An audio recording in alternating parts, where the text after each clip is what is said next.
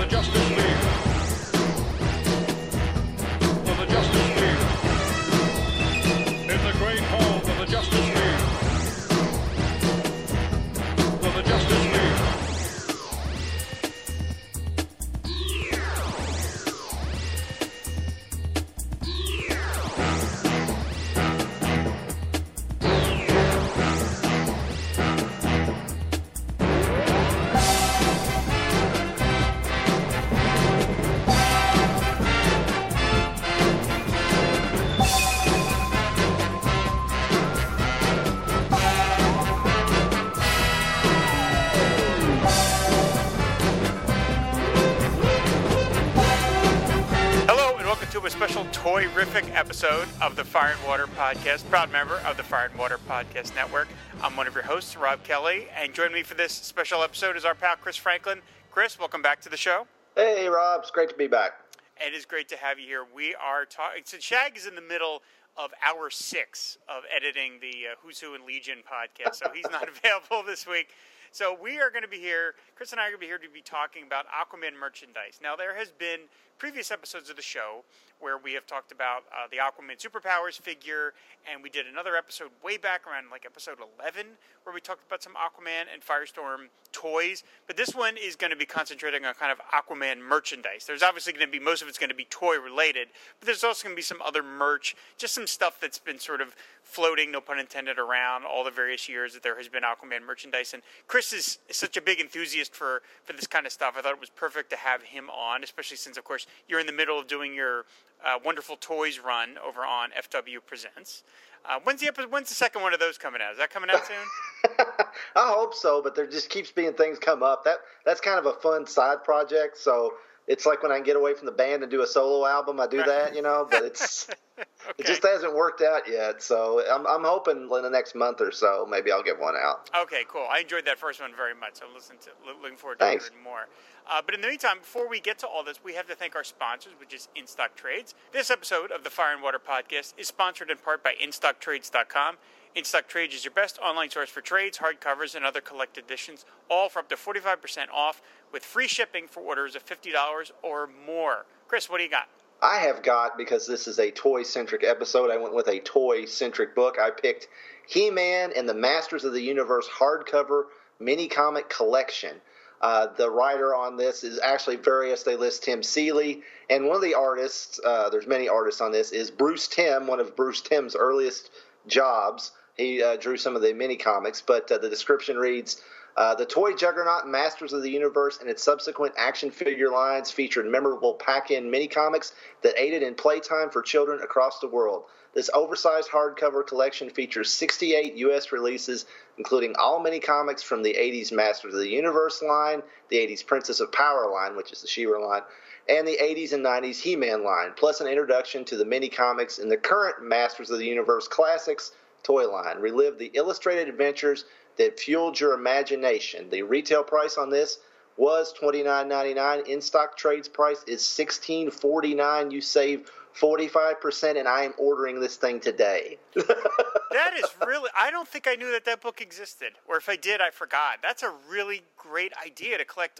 Where else are you going to find all that stuff in one place other than having to, hunt down all the toys and dig all the stuff? That's a really fun book. Well, and I had like almost every He-Man figure up until 1986. I was like, that was the first toy line I said, I'm buying everything. I'm in, and and I found all of them, but they all come with the figures. All came with mini comics, but you know they were really thin and easily thrown away and ripped, and I mean, you know, so I don't even know how many I've got. I've got some around here somewhere, but very few survived. So, and they've got some great artwork. You had Alfredo Alcala, you had Mark Texeira, you know, like I said, Bruce Timm. I mean, a lot of comic professionals worked on these, and some of the early ones are really interesting before like the whole Prince Adam thing kind of cemented in, where He-Man was like a wandering barbarian type. He was more Conan-like. So there's some great stuff in there. I'm really interested in this, and that's a great price. Yeah, that's really cool. I wish they would do that for Superpowers. Collect all those Superpowers comics in one book. That would be really fun. Oh, yeah, that'd be awesome. How great would that be? Yeah, that's a great pick. Thank you, Chris. That's wonderful. My selection is Aquaman, because, of course, we're talking about Aquaman this episode. Aquaman Trade Paperback Volume 1, The Drowning, which is part of the big DC Rebirth initiative. I don't think I've had a chance to actually plug this book. It is the first 7 issues, of the new series by Dan Abnett, Scott Eaton, Brad Walker, and others. Page count is 176. Normal price is $16.99. In stock, trades price is $9.85. That's 42% off. If you've been listening to Fire and Water, and you should be, we have been talking about this series since the inception, and we've really been fans of it, both Shag and I. So this is great that it's collected. And I love the cover, the trade dress for these DC Universe Rebirth books is really very handsome. It's a really, really sharp-looking book. So pick that up as well. You can get both those books. And so for this and all your other trade paperback needs, visit InStockTrades.com. And we thank them for their support. So, all right, Chris, we are here to talk about some Aquaman merchandise. Now, before we get started, we probably need to do a little bit of history in terms of, like what Aquaman merchandise. And basically, there is no such thing as a piece of Aquaman merchandise pre-1966. No. They just don't exist. Aquaman was not enough of a name, even though he was in the Justice League and he had his own series as of 1961 or 62.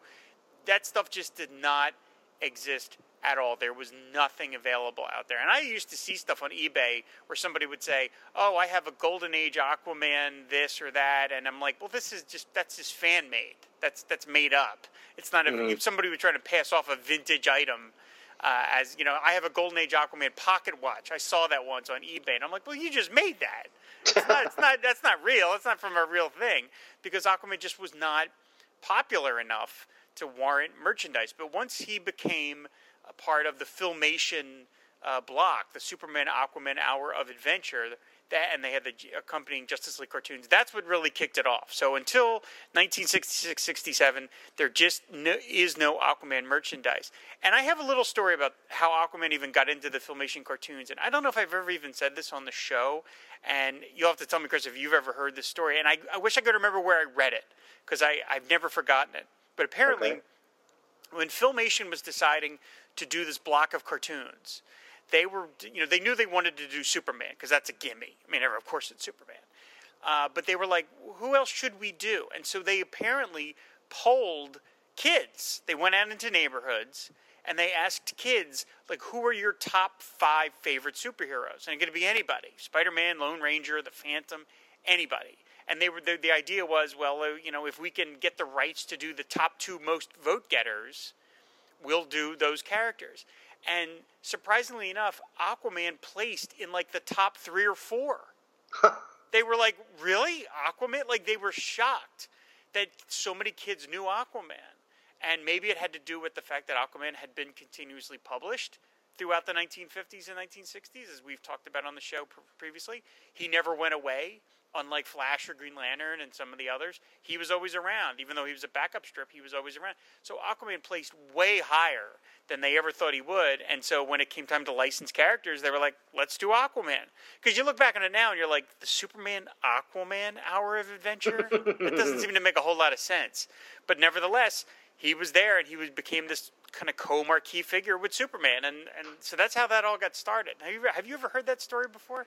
I had never heard that. I had heard that, the famous story, which apparently is true, that basically Filmation got the license to do, because I think they did Superman a season of just Superman, then they did the Superman Aquaman, but they got the rights to Superman by basically acting like they were a much bigger operation, by bringing in family and friends when the DC editorial guys came to visit them, and and they even play acted out they were going to fire some guy who hadn't come back from lunch yet. It's in the Lou Scheimer book that Andy Mangels did for Tomorrow's. Oh, and, right.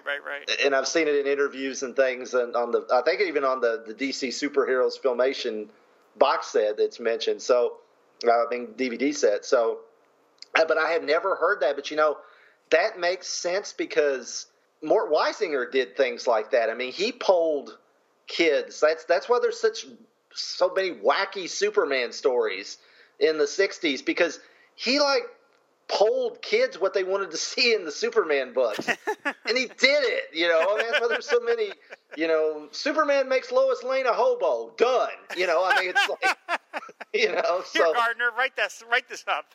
Right, yeah. It's like, Leo Dorfman, get over here.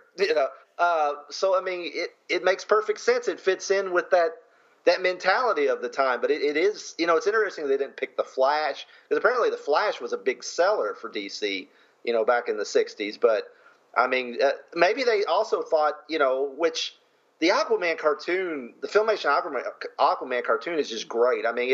It's in its own world. It's almost like a fantasy series, because I don't know if they ever come to the surface in the Aquaman cartoon. No, I don't think they ever do. I don't think they do, and it's, because I remember when I missed out on the Filmation cartoons, the 60s ones, until they put them on video in the Superpowers packaging in 1984, and I rented the hell out of those things. And the one I liked even better, even though I'm a Batman guy, I liked the Aquaman series the best because it was so different, and I'd read a few Silver Age Aquaman books, and it really kind of captured that feel of the comics at the time, and they were smart to go with him, really, because it did give them a chance to have a totally different type of series to pair with Superman, because if it'd been The Flash or even Green Lantern, they would have gotten similar adventures. But Aquaman was, everything was completely in this other undersea world, so it worked out great. Yeah, it's a beautiful show. It's one of the founding blocks of my fandom for the character early on, because I watched that show when I don't remember when I didn't watch that show. It was just on since I was, was old enough to even form memories. So it's a big part of my Aquaman fandom, the Filmation show. One thing I do want to mention, when you brought up the story about that Filmation tried to make themselves look bigger for when the DC editors came by, I'm picturing them painting wall murals to make it look like the hall goes way down, and they're painting guys out there. Don't let them walk down there, just gonna bump it. It's like a Wile E. Coyote thing. It's like, don't let them touch that, because we'll find out it's just paint. But see all those guys over there? Look, they're all working. Okay, they don't seem to be moving. Let's go into the office, guys. Come on. Let's sign these contracts. Let's get this going. Well, that's Filmation drawing Yogi Bear over here. Isn't that Hanna-Barbera? Oh, don't pay any attention to that. Yeah, exactly. They sublet it out. Come on, let's go in here. Exactly. I got to get that book sometime. I've never read it. I got to get that book. It's a great book. Yeah, it's a great book. I got to pick that up. So anyway, we're just going to start talking about some pieces of Aquaman merchandise. Most of this stuff is going to be found on the Aquaman Shrine blog, and we'll have links in the show notes to these individual posts. Over the years, as stuff got uncovered, I would talk about it on the Shrine. So we're just going to kind of trip hammer through some of the stuff that Chris and I wanted to talk about. So the first item that we're going to be discussing is the Justice League coloring set, which was basically a bunch of pages from DC Justice League comics from the 60s, and then you color them. It's color by number, except it's with colored pencils. And this is one of these items that I literally never knew existed until somebody sent it in to me, because it's got on the cover. It's got this really nice painted image of the original 7 Justice Leaguers, including Martian Manhunter, who I never knew was on any merchandise.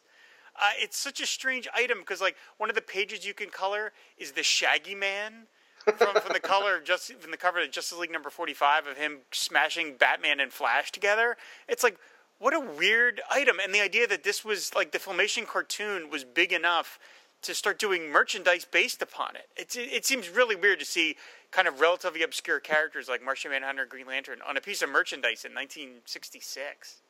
Yeah, I mean, and imagine that poor kid's brown crayon by the time he's done coloring that giant Shaggy man. I mean, it's going to be a nub. Why didn't they give me 2 of these things? Yeah. It's interesting because Hasbro did a few other.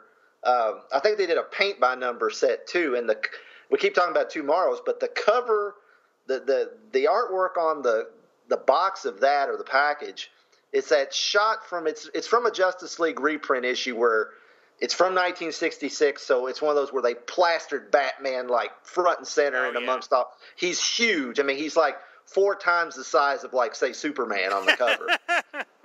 But they adapted that for that, and they got the Martian Manhunter, John Jones, and he's back there, and they accidentally gave him blue gloves. Yep. And he's got blue gloves on this as well. They just decided that Jean has blue gloves, and when Bruce Timm did the cover of Bruce Timm did the cover of the Justice League Companion that Michael Urey wrote for Tomorrows.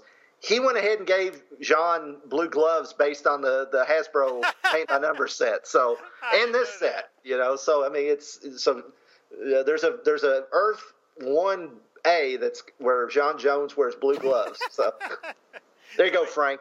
E. Nelson Bridwell had to write some story to contrive as to why that's in continuity or something. It's a really complicated thing. One of the things I like about this set, though, is like the style of the painting.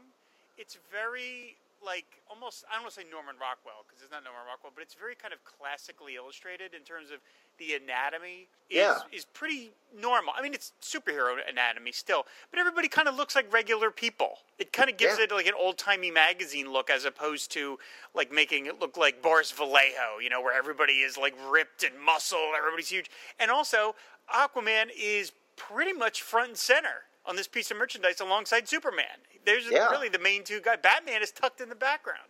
And it's got a very like pre-Alex Ross feel.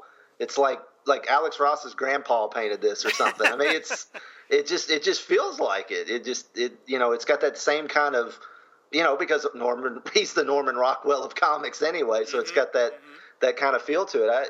It's gorgeous, and I do like that they give Aquaman. He does kind of have that gold fishy look about him that when they paint his scales on his shirt, which a lot of people have run with, including Alex Ross, so it's really nice. It's a really I'd love to have that in my collection. I have no idea what it goes for, but it's probably pretty pricey altogether, and it's still in the box, I imagine. Yeah, I saw it at the auction that somebody was pointing to me, and it was like several $1,000s. I was like, okay, this picture will have to do. That's it for this thing. I mean, I don't really collect Aquaman stuff anymore, but if I ever saw that, I would want to get it just because it's so rare and so weird. And again, it was just so strange seeing the Justice League logo on a piece of merchandise. Like that feels like something that only I knew about as a kid. And then to see it reproduced on a sort of mass market toy was like, wow, look at that. And not even the classic JLA logo, like the mid 60s one that they used for like 12 issues or something. It's very, very, very peculiar.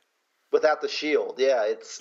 I mean, it's kind of they gave it its own shield, but it doesn't have the classic shield logo. It's kind of weird because they did do. I mean, we'll get into some of the other merchandise they did too, but because of the cartoon and basically all this is because Batman 66. I mean, because Batman 66 just erupted. I mean, in January of 1966, and then everyone was scrambling to get any kind of a TV show, cartoon, whatever off the ground with any kind of superhero, and also any kind of merchandise because they couldn't even keep Batman merchandise on the shelves. I mean, it was incredible. I mean, it was a fad. I mean, it was a mania. They call it Batmania. It was. I mean, we all lived through Batmania in 1989. Well, I think 1966 Batmania was even greater. It's just amazing how much stuff came out, and of course.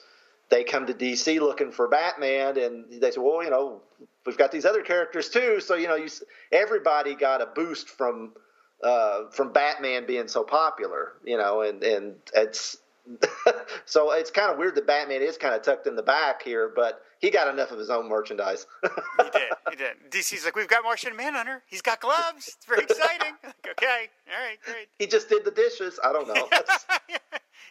He gets stuck with all the boring duties of the Secret Sanctuary. Yeah. Okay, so the next item is called the Aqua Sub, and this was a kit. Well, not a kit. Well, a little box set. That's a better phrase for it. By a company called Multiple Toys, and this is one of the holy grails of Aquaman collecting. This little box set comes with a little like hang tag, so the whole thing is meant to just hang on a peg, and it comes with 4 little minifigures: Aquaman, Mira, the Fisherman, and somebody named Mong. I have no idea who that is. Plus an Aqua Sub, which is this cool little submersible thing with like an orange fin on it that Aquaman is supposed to sit in. And then the box has got all this kind of wavy green, seaweedy type thing. And then inside is a diorama, and it's all 4 characters are standing up, including the Aqua Sub. And on there, it is a solo piece of Aquaman merchandise. I mean, this is an Aquaman family toy. Which, again, one of those items, this was long gone before I ever came around, so I never saw it. I had no idea it existed until somebody sent it to me. This thing, apparently, on eBay, if you can find it in anywhere near decent condition, it's like $10,000. I mean, this thing is just beyond... As a collector, it makes me drool. Because it's just like, I cannot believe this exists. I can't believe they actually did it, that Aquaman was a big enough character to market this in a way. Now, they did 4 sets. There was a Superman, a Batman, a Wonder Woman, and an Aquaman. But man, this thing just seeing Mira on merchandise in 1966, this thing makes me so happy. Yeah, I mean, it's really, and it's interesting because, the figures themselves, I mean, they are kind of crudely painted. They're like little army men, basically. Yeah, we'll get into there was the multiple ones, and then there was the ones Ideal made, and the Ideal ones are generally nicer looking, but they're better sculpted, better painted. But just the sheer, like you said, just the idea that they made this just makes it so cool, and because it is a play set with like 4 figures plus the Aqua Sub, which is kind of weird that it doesn't have Aqua Lad in it, so you get Aqua Lad because. Yeah. They did a Bat Cycle in the Batman set that had a Robin on it. That way you got a figure of Batman and Robin on the Bat Cycle, but poor Garth gets screwed. So, but it's so neat that they, and they gave Wonder Woman a set, which is just, I mean, it's, especially back then when, there was so most of the toys were marketed either, hard toward boys or girls, but yet there's a Wonder Woman set in with the Superman, Batman, Aquaman, so that's cool too. So you basically, I mean, you've got your foundation for your super friends right here, Yeah,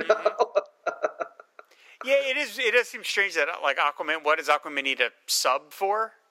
But okay, we'll live with that. It's fine.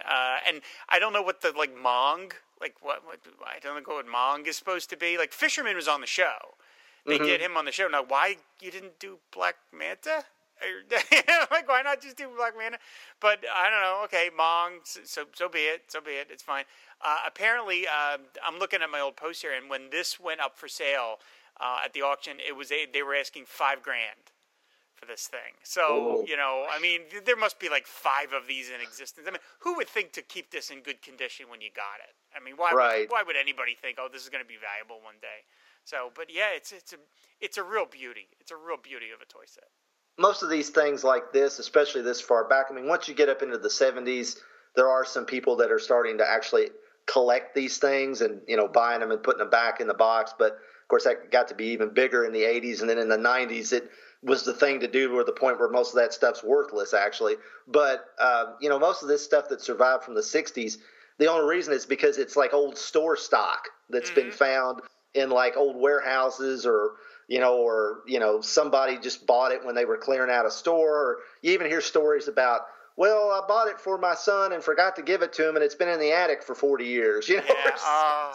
That type of stuff. The whole that type of stuff that makes you just want to go into every old house and look through the attic and the basement for such things. You ain't kidding. I got to tell you, I don't know if I've ever even told you this. I may have mentioned it on the show once. Many, many years ago when my sister and brother-in-law were moving out of their house, they were up in the attic and pulling stuff out, and they had a box of comics because my brother-in-law had comics when he was a kid, and he was like, Rob, he's like, would you mind going through the box and seeing if there's anything valuable in there, and if there is, can you sell it and we'll split the money? He's like, because I don't know what's in there, and I'm like, yeah, sure, John, whatever, it's fine. And of course, when someone who is a normie, comes to you and says, I have some comics, are they valuable? 99 times out of 100, they're not going to be worth anything. Right. Because most people think, oh, it's an old comic, it must be worth money. It's like, no, this is just Marvel Team Up number 37. It isn't worth anything. So anyway, I'm going through the box, and it was probably about, 60 or 70 comics.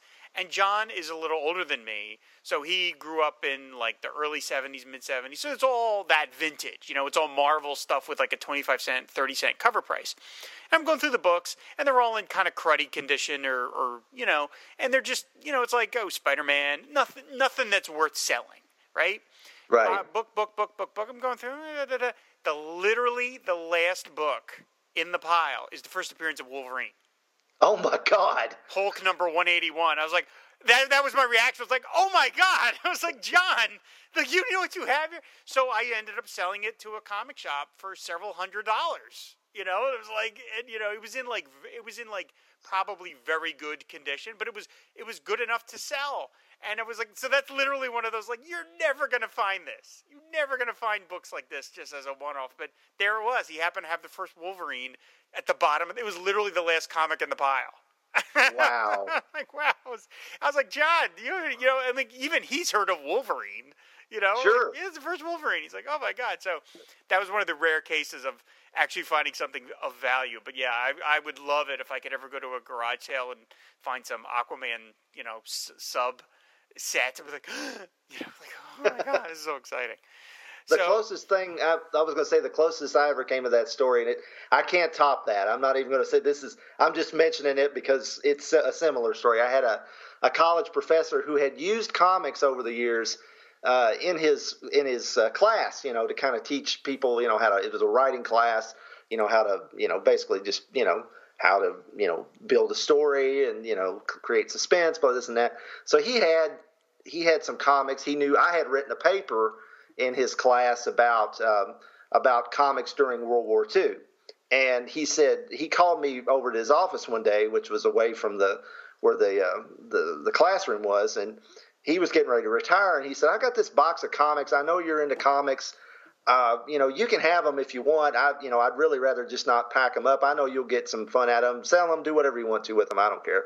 And I'm like, oh, okay, and so I, took them with me. And there was some old war, like 70s war comics and things, nothing, some cool horror comics and things, but fun to read. But right. Stuff to read, not to sell, right. Yeah, but at the bottom of the pile there was whatever issue of Werewolf by Night that introduced Moon Knight. Oh, okay. All right. So, I mean, it's not Wolverine, but, but I'm like, whoa. And I told him, I said, well, I come back and told him later, I said, this comic's actually worth something. You might want to sell it. And he's like, nah, it's okay. You keep it. I don't need it. And all this, I'm like, are you sure? And he's like, yeah. And he was real adamant about it. Nah, don't worry about it. He just didn't want to be bothered with it, I guess, anymore, so, but yeah, so I'm like, okay. So I held on to it for a while. And I think at some point I mentioned that I had it and somebody really wanted it. So I sold it to them or something. So, but yeah, it wasn't Wolverine, but that's the dream, is to find, I have an attic in my house I don't think I've ever been into. Maybe I need to go in there. Chris, you might have a gold mine up there, man. What are you doing? Come on. I know. I'll try and talk fast. We can wrap this up and you can go take a look. Come on. All right, let's move on. Okay, so the next item we're going to talk about are the ideal super queens. And for those of you who don't know for those of you who don't know what those are, Ideal Toys had a line of female superhero dolls, and they're basically like Barbie dolls done as DC superhero women. And they did Wonder Woman, Supergirl comes with Krypto, Batgirl, and Mira, improbably enough. And they feature some of, to my opinion, the best packaging art I've ever seen. In my life. Now you're an expert. You've done some of this stuff, Chris. Would you agree with that? I think these things are absolutely gorgeous in terms of like the monochromatic backgrounds and then the using of like Murphy Anderson art from the time. I love looking at these boxes. Yeah, Murphy Anderson drew these. He did the artwork for almost all the Captain Action. He did all the DC Captain Action, and this was kind of a satellite line from Captain Action. It was basically the female characters that lined up with Captain Action, and it is gorgeous. I mean, all of them are, but and the doll itself, I actually like Mira better than any of the other Super Queens. I think she's the most accurate. You know, there's some weird stuff going on, like Batgirl's got black hair in most versions, and Wonder Woman's got brown hair, and she comes with Captain America's shield from the Captain Action line. Talk about extra store stock. Yeah, I mean, it's like, it's you can't imagine that happening now, you know. No, so not quite. You know, so everybody that's saying, "Oh, Wonder Woman's using that shield too much in the movie trailers and BBS," blame it on Ideal, I guess, but. Yeah, I mean, it's a gorgeous figure. I mean, she's got that super bright red hair that never existed anywhere other than the Mego Batgirl doll. I mean, they're really, the whole presentation of them in the box is great. And the funny thing is, these were a total bomb. They bombed. Yep. I mean, they couldn't give them away, and now they are just the holy grail of like DC action figure collectibles, pretty much. I mean, they're right at the top with some of the other things we'll mention, but they are, I mean, they're impossible to find in the box. I mean, or even complete out of the box. Yeah, Mira comes with flippers, and she's got a crown, and she's got a trident, and on the box you see her with Arthur Jr., which again, Arthur Jr. made it onto a piece of merchandise. It's unbelievable. Yeah, these things are just stunning. And the one story I have about these is, not too long after I went freelance full-time as an illustrator, I was searching around on eBay, which right there, you shouldn't have been doing. But I was, and somebody was selling a Mira Super Queens doll in the box. And I was like, oh my God, oh my God, oh my God, oh my God. And I decided, okay, maybe I'll put in a bid for it. And I put in a bid for like $2,000. And it was one of those things where the minute my finger hit the button, the send button, during the nanosecond it took between that and for that conclusion to reach my brain, I was like, what did I just do? Like, what the hell is the matter with you? Like, you're not employed right now. Now, I had clients lined up and I had money coming in, but nevertheless, I had no business bidding $2,000. And for the next 2 days, I was the high bidder. And I was like, oh no, oh no, oh no, oh no. You know what I mean? Because like, what am I going to do? Now, luckily, somebody outbid me, and the damn thing ended up going for like $9,000. So there was no chance I was ever going to get it.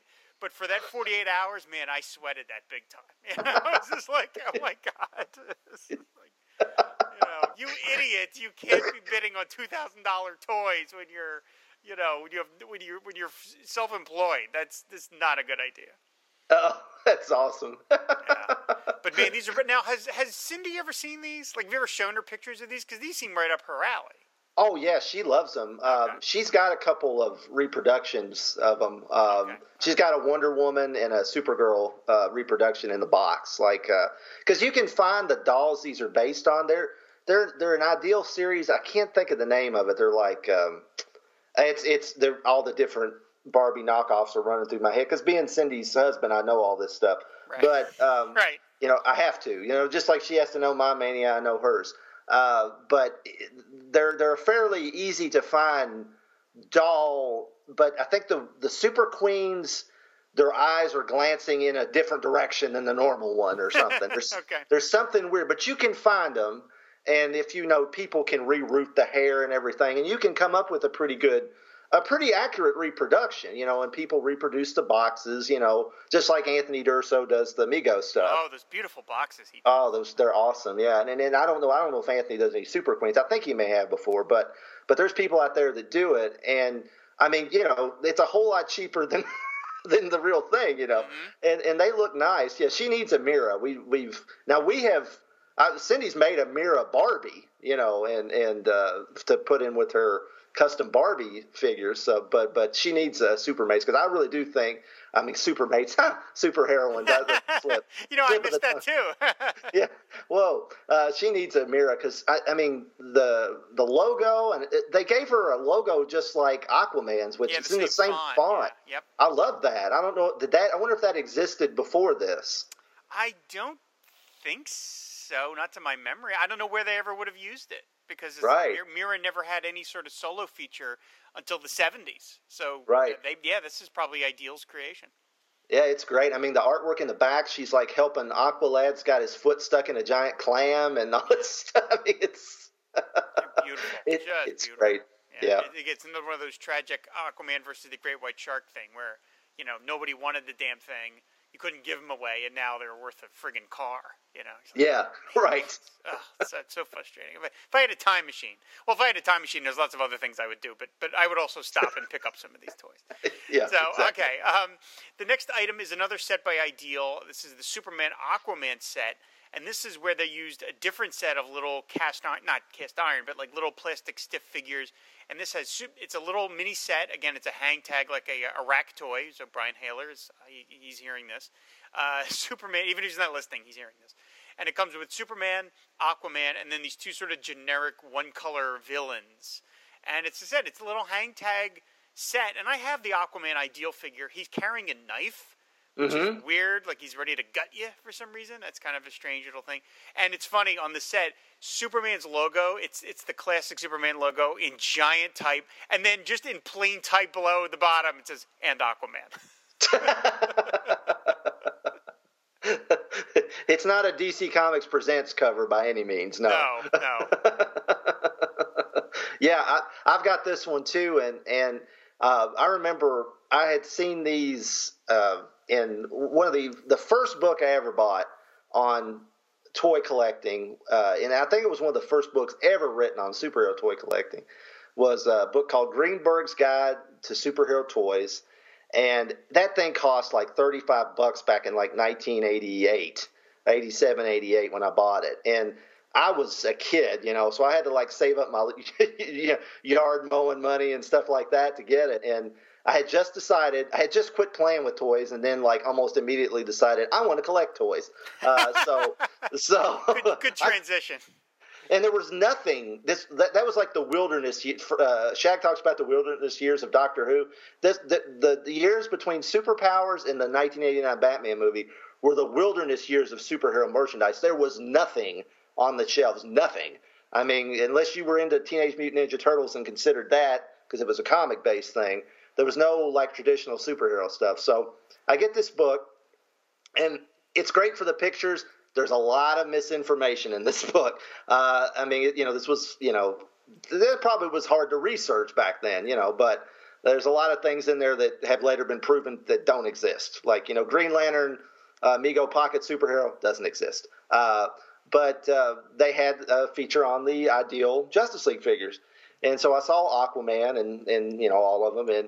And a few years later, probably about 10 years later, I was at the comic shop I worked at in Moorhead, Kentucky, where I went to school.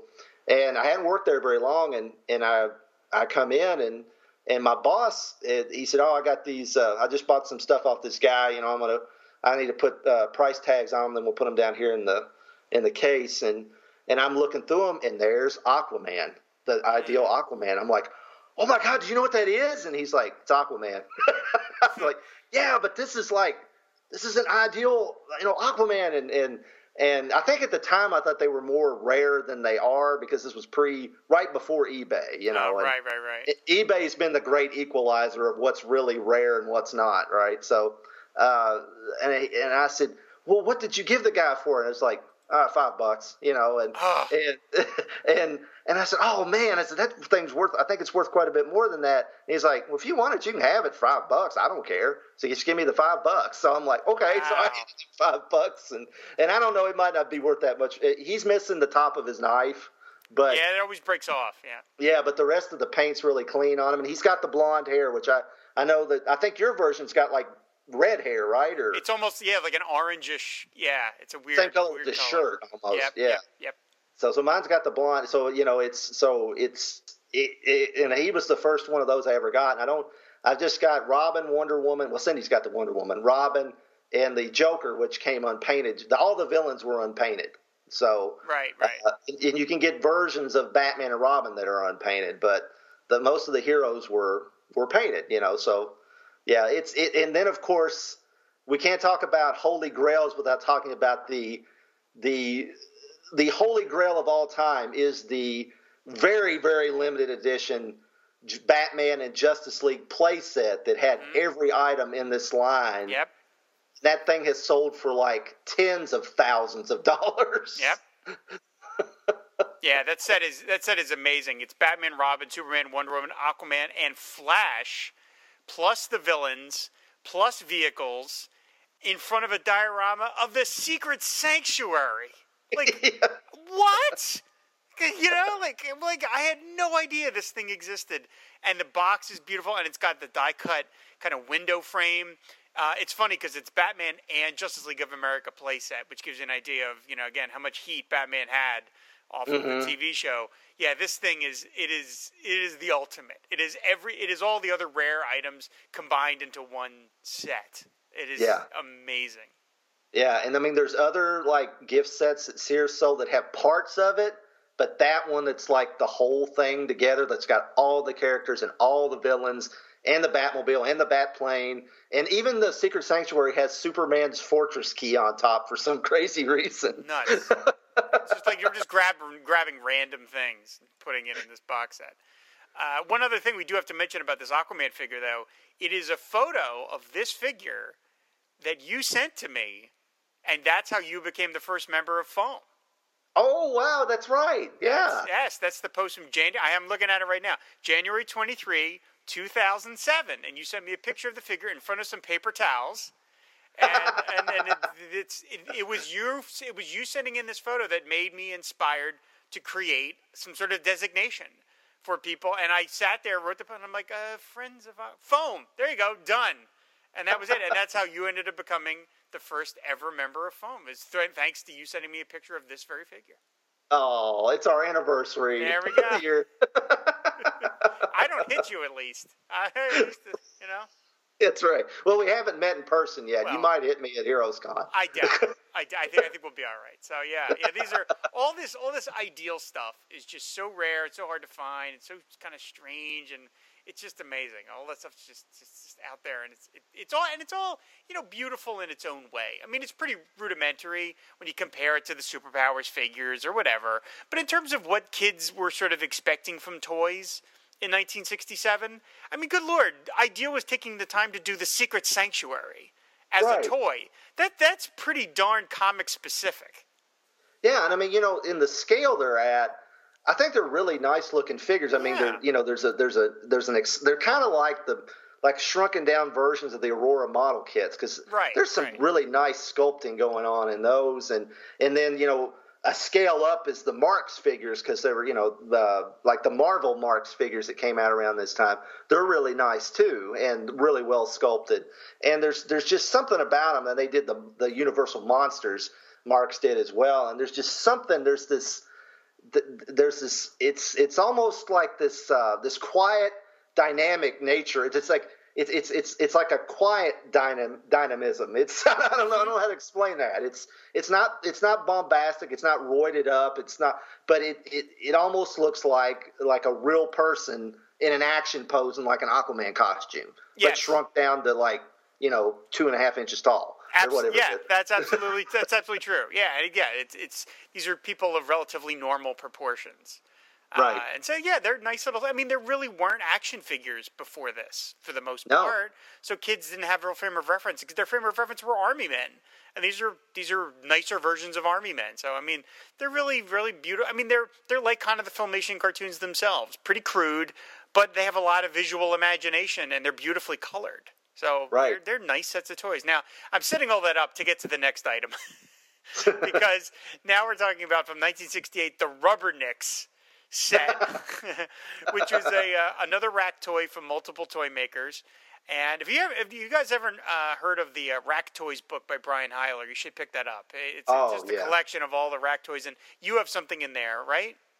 I think what did I send in there? I sent him something. I can't remember. I've sent Brian so much stuff over the years I don't remember. But there's something in there that I sent to him. Yeah, you have something there. I have something there. It's a really fun book of all the kind of rack toys.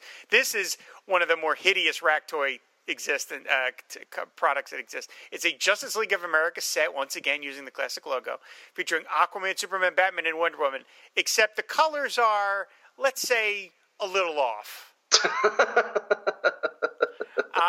Do you want to describe this hideous monstrosity, Chris?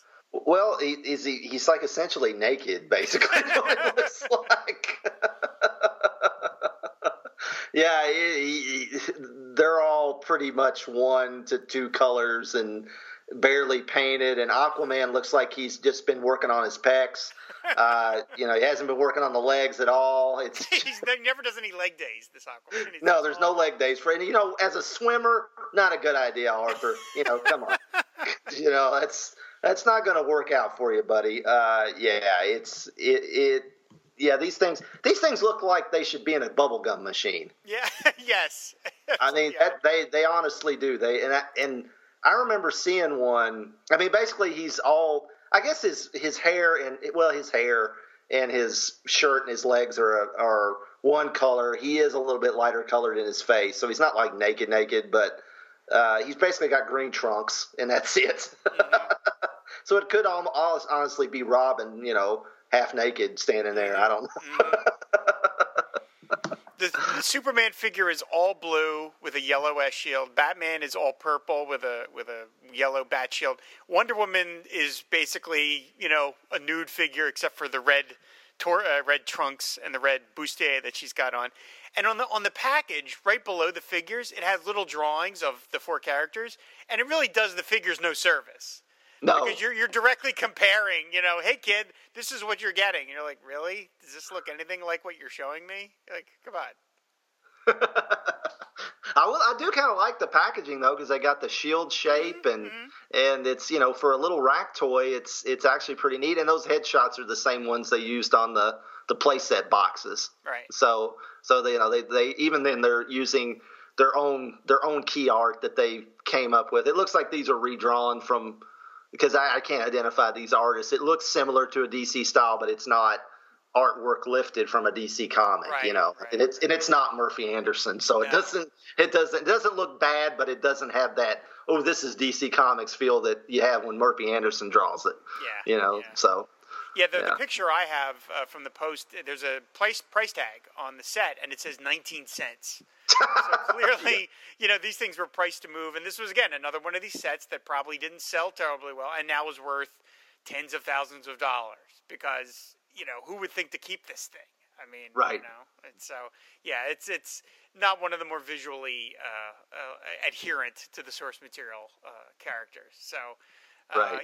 They can't all be winners, as they say. So, right. That's the 1960s. So we're going to move into the 1970s now, and of course, anything in the 1970s is going to be Super Friends. It may not say Super Friends, but it's Super Friends because that's the show had started in 1972. It was a big phenomenon, and so all Aquaman merchandise in the 70s is Super Friends merchandise. And the first item that we're talking about is the Super Friends toy car by AHI. And this is a very strange vehicle because it's a open-top Jeep or like a buggy, not really a Jeep, but like a buggy.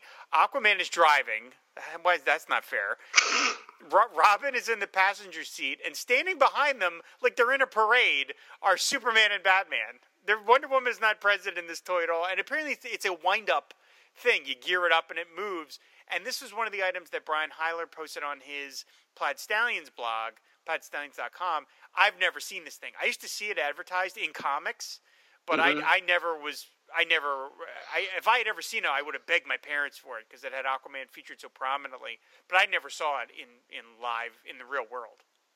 No, I hadn't either. And I remember finding comics that were a few years older than when I first started buying them, and I'd see ads for them in the Heroes World ad. You'd see it in there, or the catalogs you find, and it's a very interesting toy. I mean, they're kind of crudely painted, which I had a lot of AHI's output. They put out a ton of Batmobiles, and Bat vehicles, and they had friction Batmobiles and pull string Batmobile. I mean, all sorts of different types of Batmobiles, and sometimes the figures were painted in them, and sometimes they were solid color. But it's really this. I always call this Super Friends on Parade. That's the first thing. I mean, it just looks literally like it's Hello, like citizens. Yeah, exactly. They're waving. They're waving at them. And there's a recent one of the world's finest covers by Michael Cho that's just come out of the world's finest omnibuses, or one of the collections shows Batman and Superman in a parade. I love it. It's very, it's kind of got that Darwin Cook kind of style going on. And and Robin, I think it looks like either Robin's driving or he's in the front of the car and they're standing on the back. That's what this reminds me of. I just want to imagine Aquaman's driving that in that picture now, because this has all come together.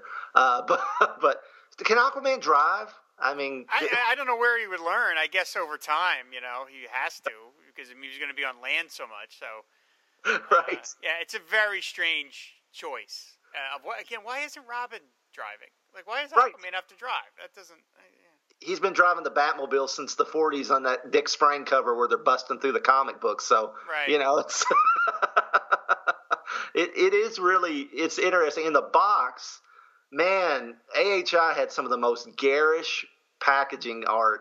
I mean, they made some of Mego's early stuff look downright just professional. I mean, and that's saying something, because some of Mego's early stuff was pretty crude. But, I mean, it's the buildings, like, it's a cityscape, and the buildings are, like, pink. And the Super Friends, it's like Superman and Aquaman are copied from, like, the Alex Toth model sheets.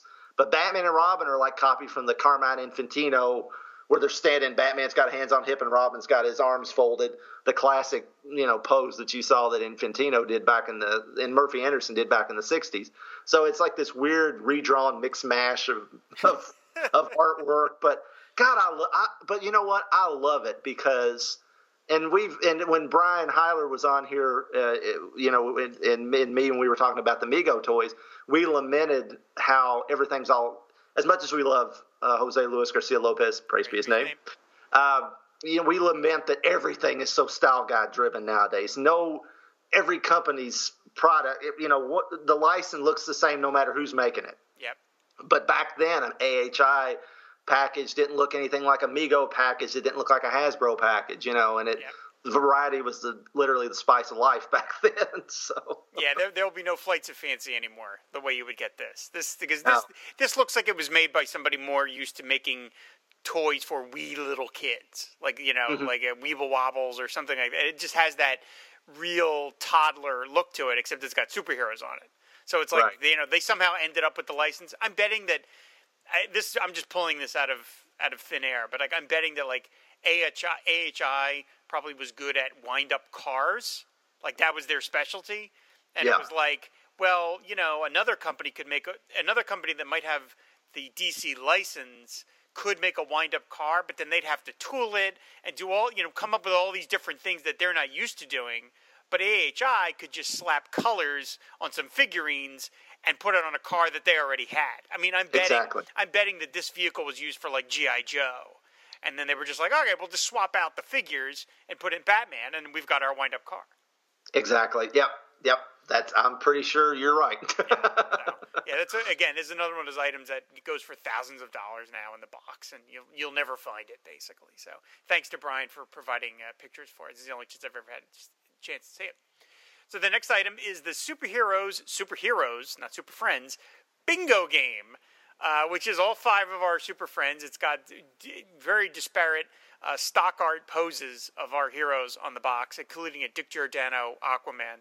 And it's basically just a bingo game with the 5 characters. And it comes with little pieces, and you've got the Murphy Anderson stock art Aquaman on the Aquaman token, and then there's Wonder Woman, a miscolored Robin, Batman, and then the Neil Adams Dick Giordano Superman. And like I said, it's basically just a bingo game with the Super Friends characters. Now, it's strange to me that they're not Super Friends, because this is clearly a Super Friends item, and it says superheroes, but, I don't know. That's how it is. It's superheroes bingo.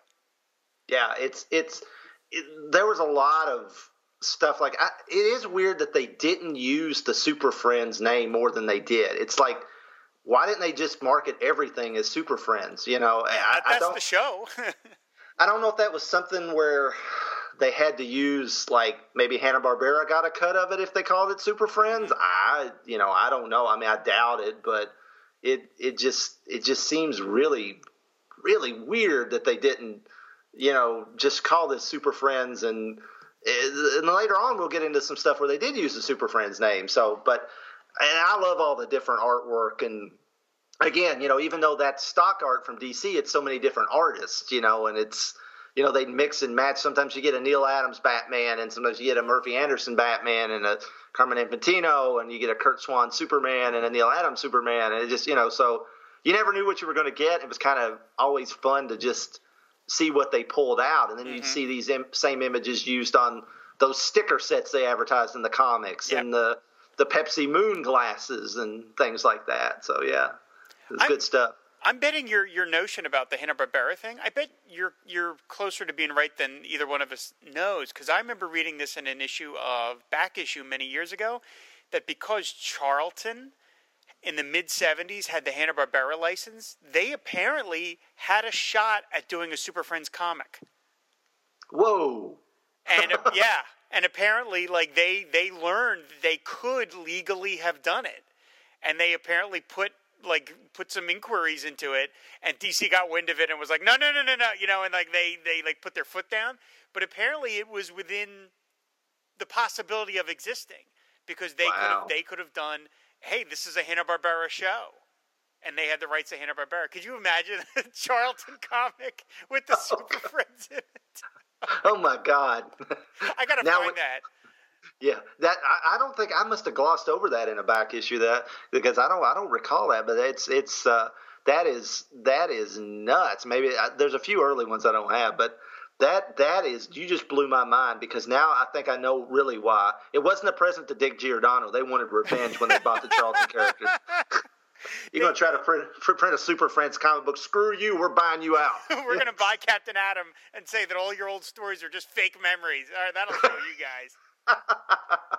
Yeah, it's Beck Issue did 2 full issues on Charlton. It's got to be in one of those 2. So I have those in storage, and those really hold up to rereading, because they were so well done, so well researched. So I'm gonna go dig those out and find that, because that just blew my mind. Just the idea of, like, imagine a Charlton C on a Super Friends cover. That would have been like, what? DC would have been so mad. They would have been so pissed off. So yeah, I gotta find that. Well, then a few years later, the Hanna-Barbera comic switched over to Marvel. Switched over to Marvel. Could you imagine that? Yeah. Oh God. Marvel's like, screw you, we're doing Superman. Screw you, DC. Spidey Super Stories crossover with the Super Friends comic book. That would have been awesome. All those rounded panel corners. That would have been amazing. All right, so next up is actually my favorite item on this whole list, and this is the Superheroes, once again, Superheroes and the Super Friends checker set.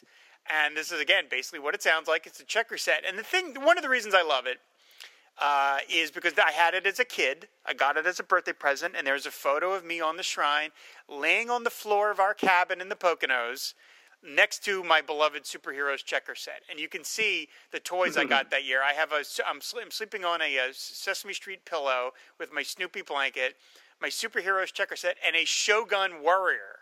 So that was a hell of a birthday. Yeah, that's a good birthday. That's a good birthday, man. I got a lot of stuff. If I want to refute the whole image that I was like Moneybags as a kid, this photo will probably not help that. But yeah, Dave Ace Gutierrez is copying this picture and saving it right now. I mean, it's he has copies of all my photos because he's weird that way. But anyway, the Superheroes checker set. One of the things I love about the Superheroes checker set is because a checker set has to have like 20 to 30 pieces. It has to be different characters. So not only are there checker pieces for Superman, Batman, Robin, Wonder Woman, and Aquaman, but there's also Cheetah, Gorilla Grodd, Dr. Light, Hawkman, and attention Ryan Daly, Black Canary. And they had to go real obscure. There's Mr. Mxyzptlk, Metamorpho, the Riddler, the Joker, the Shark. I mean, they had to go deep to fill up this set, and I got rid of a lot of my Aquaman stuff over the years just because I ran out of space and sold some off. I still have this set because I'm just so charmed by it.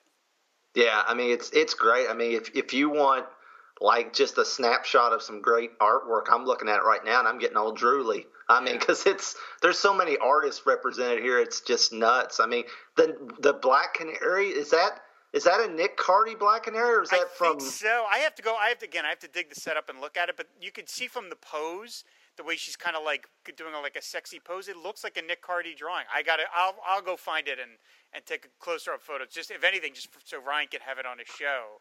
But it sure does look like a Nick Cardy drawing from here. It does from here. I could be wrong, and it could be like a Mike Nasser from the World's Finest run or something. But she's not in the shower, so it's probably not. Oh yeah, there's no werewolf attacking her naked. But but yeah, and the Metamorpho looks like a Ramona Fradon from here. So it's that's awesome. Yeah, every time I hear Metamorpho, I just want to say Metamorpho. You guys have like brainwashed me. Yeah, I love it. That's awesome. And when I was a kid, I had it was a Marvel. I don't know if it was the World of Marvel. I've seen that set before, and I can't ever remember if it's that. But I had little. It was kind of like this. They were like little game pieces that had, a little stand. It was like it wasn't a checker game. It was more like a traditional board game type thing. But they had little. There were little cutouts. Die cut figures. They weren't square, like rectangle like this, but they were kind of in the shape of the character with an outline around it. And I had like characters like Tiger Shark and the Abomination, and I mean it was like this. It was like deep into the universe, of characters that would never make it into merchandise otherwise. So I know what you mean. This type of stuff, and as I grew up and I bumped into these characters in the comic book, I had some weird connection to them because of that. Whatever that board game was, it's really strange. I for some reason I get fascinated at this stuff, but I like the idea of like this is Hasbro. This is a Hasbro item of like who decides what villains to do because they have to go deep. I mean, obviously when you're making the list of the heroes, that's pretty easy. You have your top tier. It's like we have what do we have like 10 game pieces for the heroes. Well, all right, Superman, Batman, Wonder Woman, Aquaman, and Flash, Green Lantern, Hawkman, okay, Hawkman, and then like Metamorpho and Black Canary, okay. But then like the villains, you're like, okay, well, Joker, Luthor, Riddler, Catwoman, sure. But then the Shark, Gorilla Grodd, Brainiac, like I would love to know like who makes that list. Is that do they send something over to DC and they're like, hey DC, give us your list, and then like whose job was that? Is that like Bob Rozakis' job, like somebody who was like really enmeshed in DC culture to be like, oh hey, how about this? How about how about the composite Superman? Let's do that.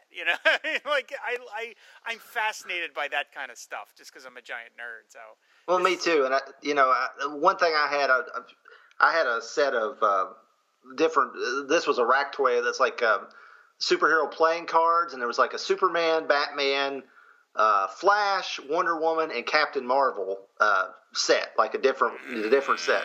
Yeah, I know. But Aquaman is in the Flash set. They used the Flash set to put, like they put Aquaman, Green Lantern, Green Arrow, Hawkman in there. So they did represent Aquaman. He's in there. I think he's got 2 different cards, but like you get into like the Captain Marvel, the Shazam set. And they got like Aunt Minerva in the cards.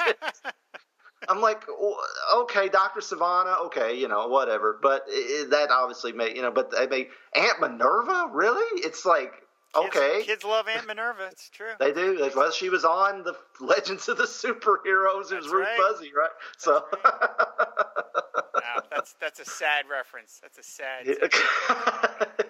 Yeah, she was put in live action before Aquaman ever was. So I have to live with that. Oh, that's true. So the next item, actually, this is something Chris wanted to add on. So Chris, why don't you go ahead? Well, in the late 70s, I think it's actually 1980. It's called.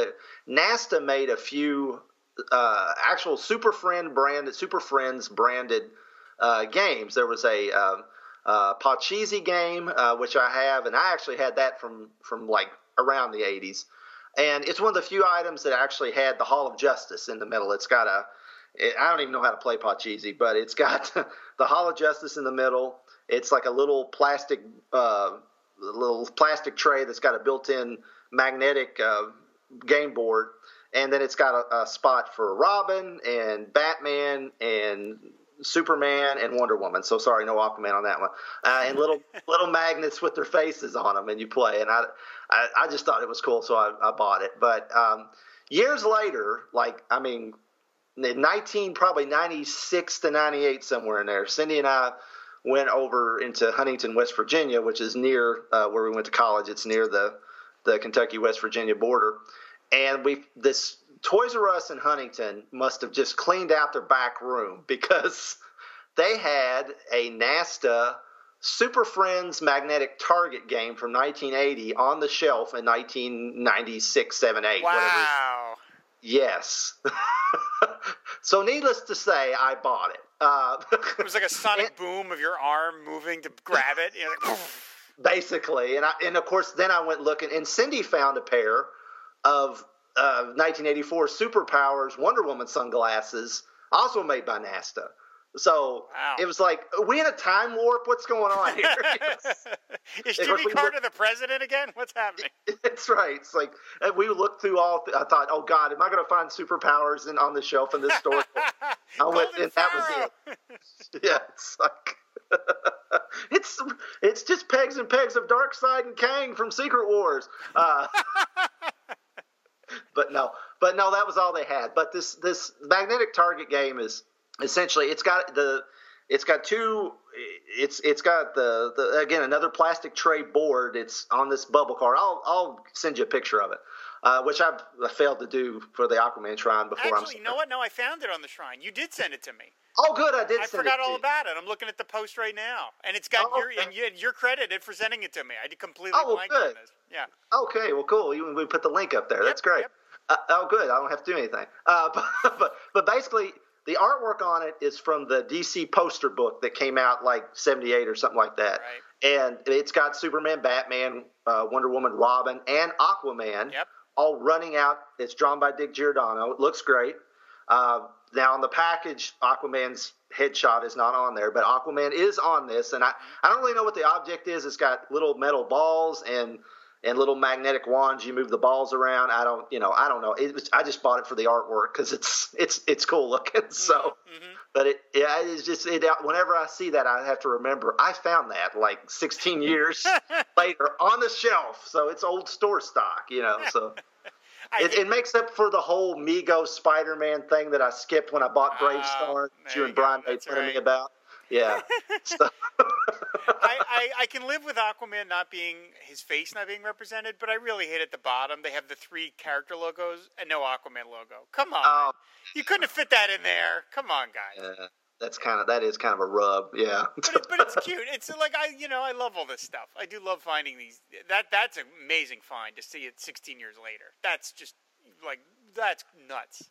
Yeah, it is. I mean, nothing like that's happened ever since then. So it sucks. And I have dreams like that. I have dreams where we stop in this little town and we go into this store and they've still got like Migos on the shelf. Solid front boxed Migos, Yeah, it's just and it's never going to happen, but I still dream about it. So I don't think you'll want this, Mr. Franklin. This Batman's mask is removable. Yeah, that's right. And you know what? I'll throw in this Bruce Wayne doll for free. You don't even want this one, right? Yeah. No, be cool. Be cool. Okay. Yeah.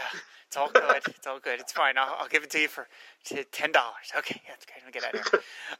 Yeah. It's a fun little item. And like I said, I completely blanked that you sent it to me, and of course you did because you were good at sending the stuff in. So of course it's here on the Shrine. So cool. Now before we move into the 90s, you did want to talk a little bit about Superpowers Aquaman. Now, we've covered it extensively on the podcast, but in any discussion of Aquaman merchandise, you need to throw in a little bit about the Superpowers line.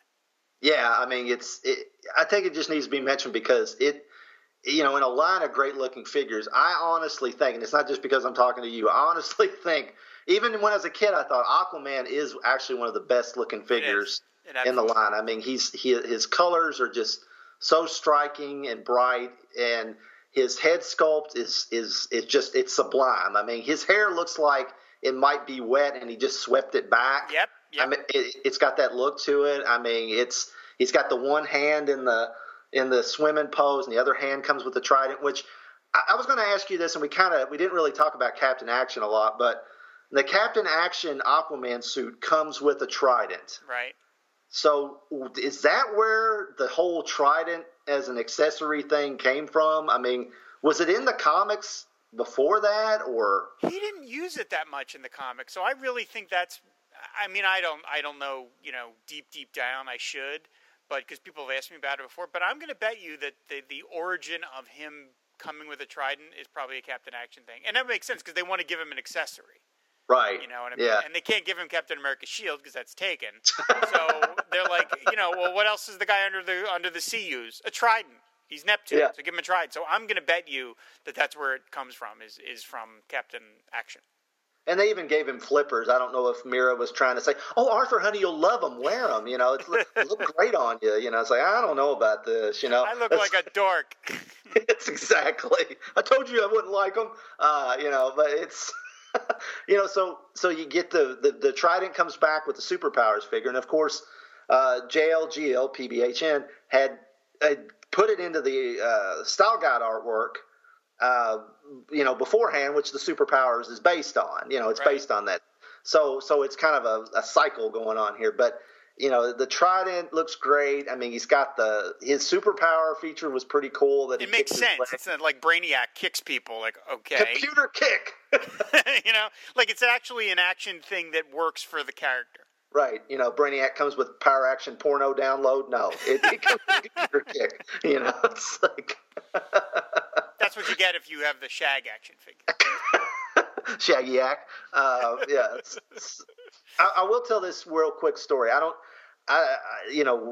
When you play with toys, you do weird things. One time in the midst of our storyline, me and my friends, Aquaman got frozen and literally put him in a empty sherbet container and stuck him in the freezer put him with water, put him in the freezer, froze him.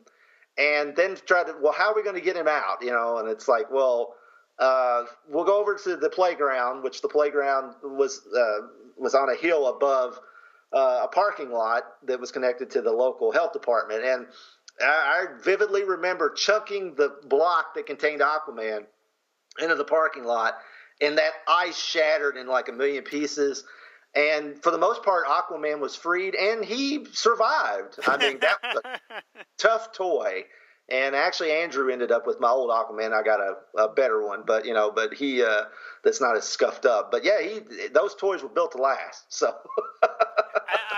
I mean, obviously this is my nostalgia speaking, and they've done a lot of great toys since. But to me, the superpowers are still basically the gold standard of how to do a comic-based toy line. They really are still, and I agree with you. Just obviously, I'm I heavily favor the character, but I also agree with you that of all of them, Aquaman is one of the best figures. Dr. Fate's up there too, and some of the other, like Hawkman or whatever. But Aquaman is of like the initial ones, he is one of the best. Like him and Hawkman to me are like the two best looked in Skull.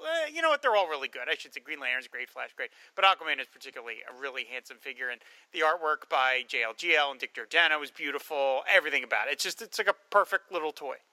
Yes, agreed. So, all right, now we're taking a big step down because now we're into the 90s. The license has been sold to Toy Biz, and they come up with the DC Comics Superheroes line. And their Aquaman figure is a effing monstrosity. Not only is he fat, he's like John Goodman if he was Aquaman. The legs rattle, so it's so flimsily built that he barely can stand up on his own power.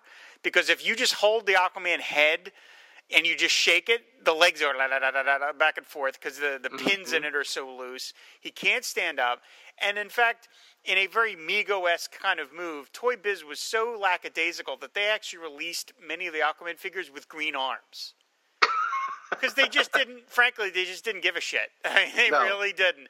The fact that these were meant to follow up the superpowers is like this was the next license is a dramatic bring down.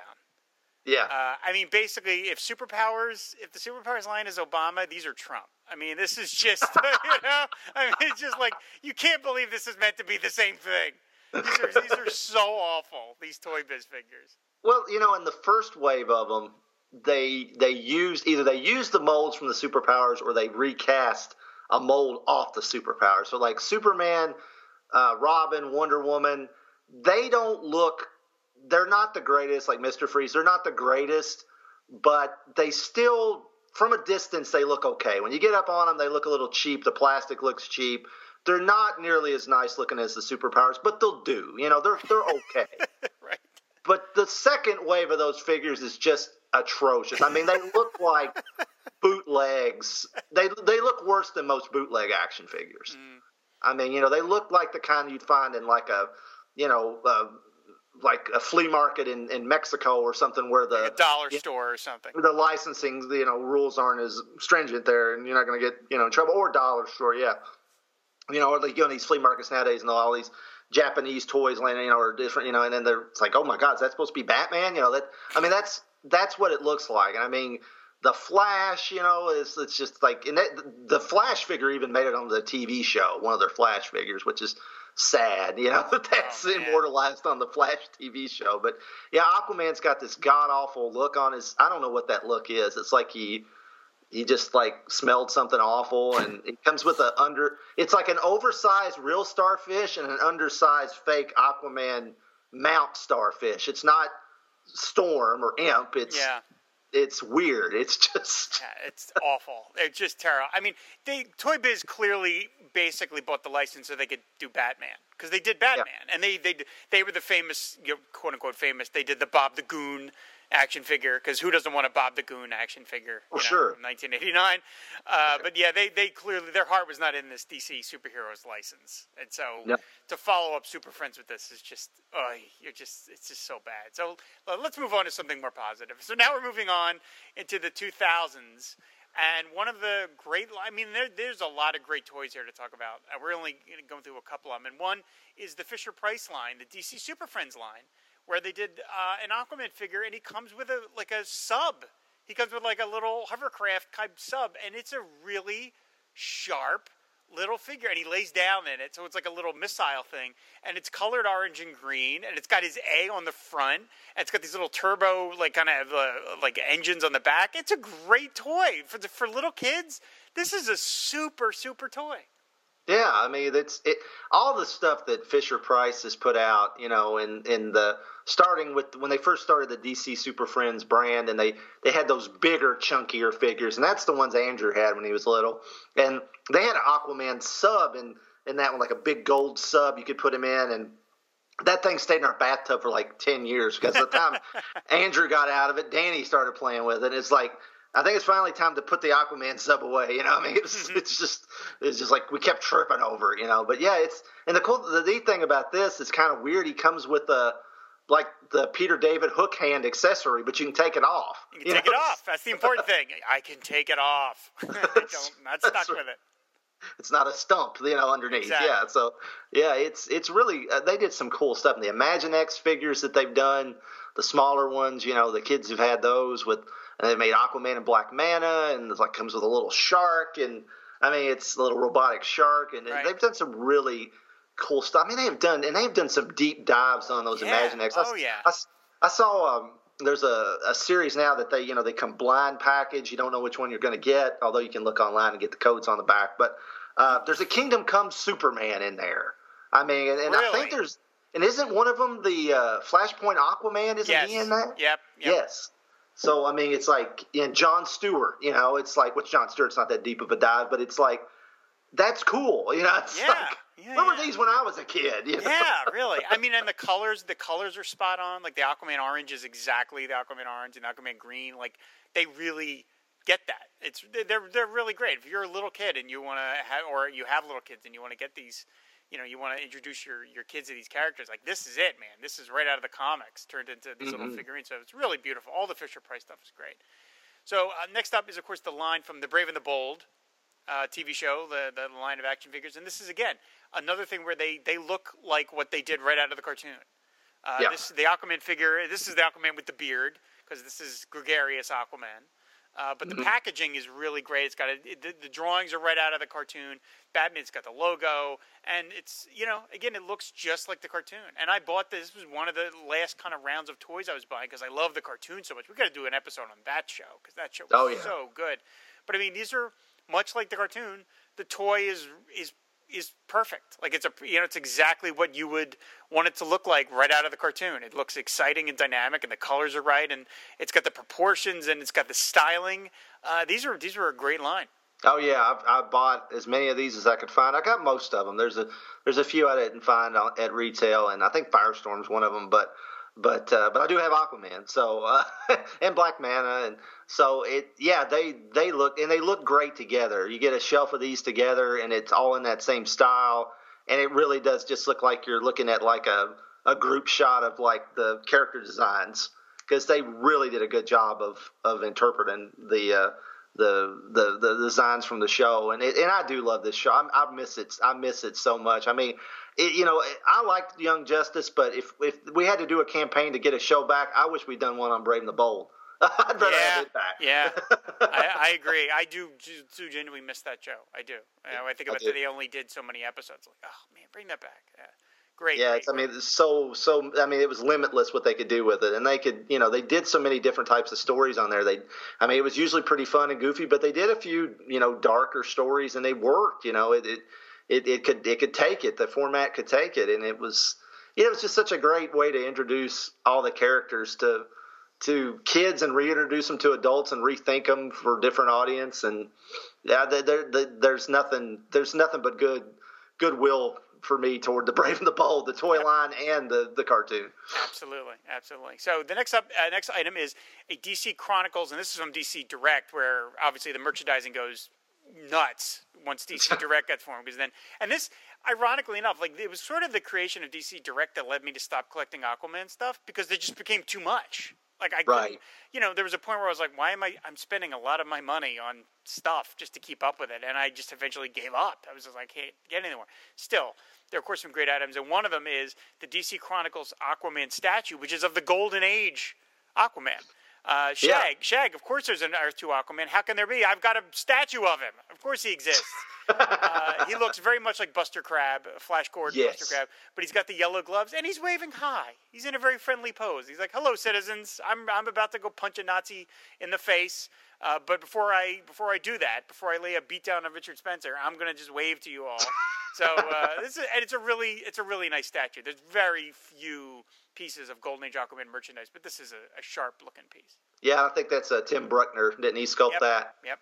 He did such fantastic stuff for DC Direct, and yeah, it is just, it's gorgeous. And yeah, Buster Crabbe. I mean, who was? I mean, somebody needs to go back in time and get Buster Crabbe to make a Aquaman movie or a movie serial back in 1943 or something. Oh. I mean, because the dude was a freaking Olympic swimmer. Yep. It's like. And I wouldn't be surprised if Aquaman, I never read this, but it wouldn't surprise me that, Aquaman wasn't even somewhat based on him or something. It really wouldn't, because, he was Flash Gordon and Buck Rogers and Tarzan. Yep. So, sure, why not be Aquaman, So it's gorgeous. It's just, he looks so happy, and he looks like a real person, Yeah, And he's like, yeah, I'm getting ready to go either punch a Nazi or, pants blackjack. So, which is what blackjack deserves, really. Is right, exactly. Yeah, no, Buster Crabbe is like, we've already know what he looks like in like a superhero looking costume too. It's not a large leap of imagination. It's like when you say, oh, Lloyd Bridges could have been Aquaman. Well, all right, but I have to kind of imagine that. We see him underwater, but literally Buster Crabbe, you could just take the costume and just, take off the little lightning bolt and recolor it, and it would pretty much look like a superhero uniform. So, it's a natural fit. Right. Yeah, great stuff. So, the final item that we want to talk about is from 2001, and it's, again, another DC Direct item. And this was really the first big piece of solo Aquaman merchandise. And I remember being so excited about it because it was like, wow, Aquaman's not just included with other characters. He's getting his own set. And this was the box set of him and Aqualad. Came in a nice box, and it came with a seahorse and a little wave pedestal that you could put them on. And it's the two of them. It's an Aquaman and Aqualad set. They look a little happy, a little unbelievably happy, like they're just thrilled to be superheroes. So, but short of that, it's a really nice set, and I love the die-cut windows of all the pieces and the merchandise, and like you see the background has got like a wave thing, and the font is nice. It's a really beautiful package, and I remember getting this at the comic store when it came out. I was so excited because it was like, wow, like they can be that specific now that Aquaman and Aqualad can get their own toy set. You don't have to like lump Aquaman in with a Justice League set. He can do it. He can carry his own thing. Yeah, I mean it's a fantastic set. I bought this one when it came out, and they did some really nice sets when they first started doing this. They did a Hawkman and a Hawkgirl too, and yeah, some people, I've heard people, Joel, it's an ambiguously gay duo because they look so happy, and I mean it's like, oh, shut up,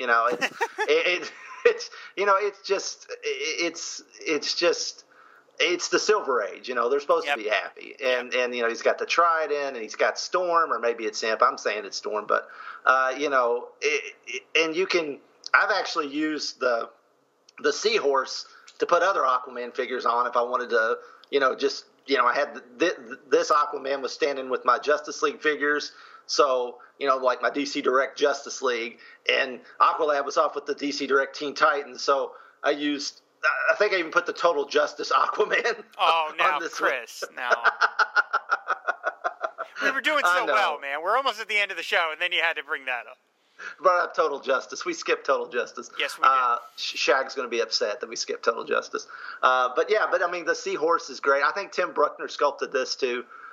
So of course it's fantastic. He did a lot of the DC Direct stuff back then. But yeah, it's cool to see Aqualad, get his due, and it shows just when the colors are nice and bright, and there's not a lot of tons of washes or something, how they just pop. Mm-hmm. They just let the colors pop on the figures, and it's just gorgeous. It's a gorgeous set. Yeah, it's a really nice set. And again, part of the reason Chris and I wanted to do this is partly we just wanted to have fun and talk about something that's enjoyable. We don't really do like a lot of toy talk on Fire and Water, and that's not on purpose. It just seems the way it works out. But I really like talking about this stuff. And like I said, when you did your Wonderful Toys episode, I was like, I want to do more of that because I like talking about this stuff. The episodes that you've done of Supermates, where you're talking about the toys, like those are some of my favorites of the ones you guys have done.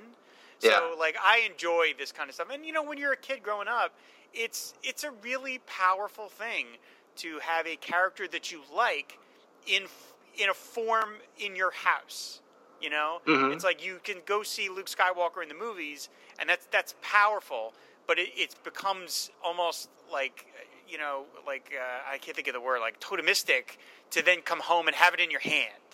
And have it in your house and be able to infuse your imagination with it. And some of the stuff's cheesy, whether it's a magnetic game or, whatever, the plastic figures or, a checkers game. But nevertheless, it ratifies, like, your love of this thing to see these things on regular items. It's not just a checker set. It's a Super Friends checker set. That's what makes it special. Right. So that's why I love all this stuff, and I love cataloging it all, and so that's why we wanted to do this. So, these are all really, really fun. We could have talked about a dozen more things, but these are just some of the ones I wanted to highlight. Right. Yeah. I mean, there's a ton more stuff that we'll have to do a sequel and catch this stuff we didn't do. But yeah, I mean, it's, I'm seeing that now with, my kids too. And I mean, of course I did that. I mean, I wanted everything that I could find that was particularly, I mean, any of the superheroes, but, a lot of Batman, Superman, Spider-Man stuff when I was a kid, and Hulk, and anything I could get a hold of I wanted. But, it's like if that specific character is like your character, like my daughter Danny has become obsessed with Rey from Star Wars, and anything that's Rey she wants. It's like she didn't care about any of the other characters almost. She's got to have the Rey from the line, which is neat. She's already got like a niche collection, of just Rey stuff.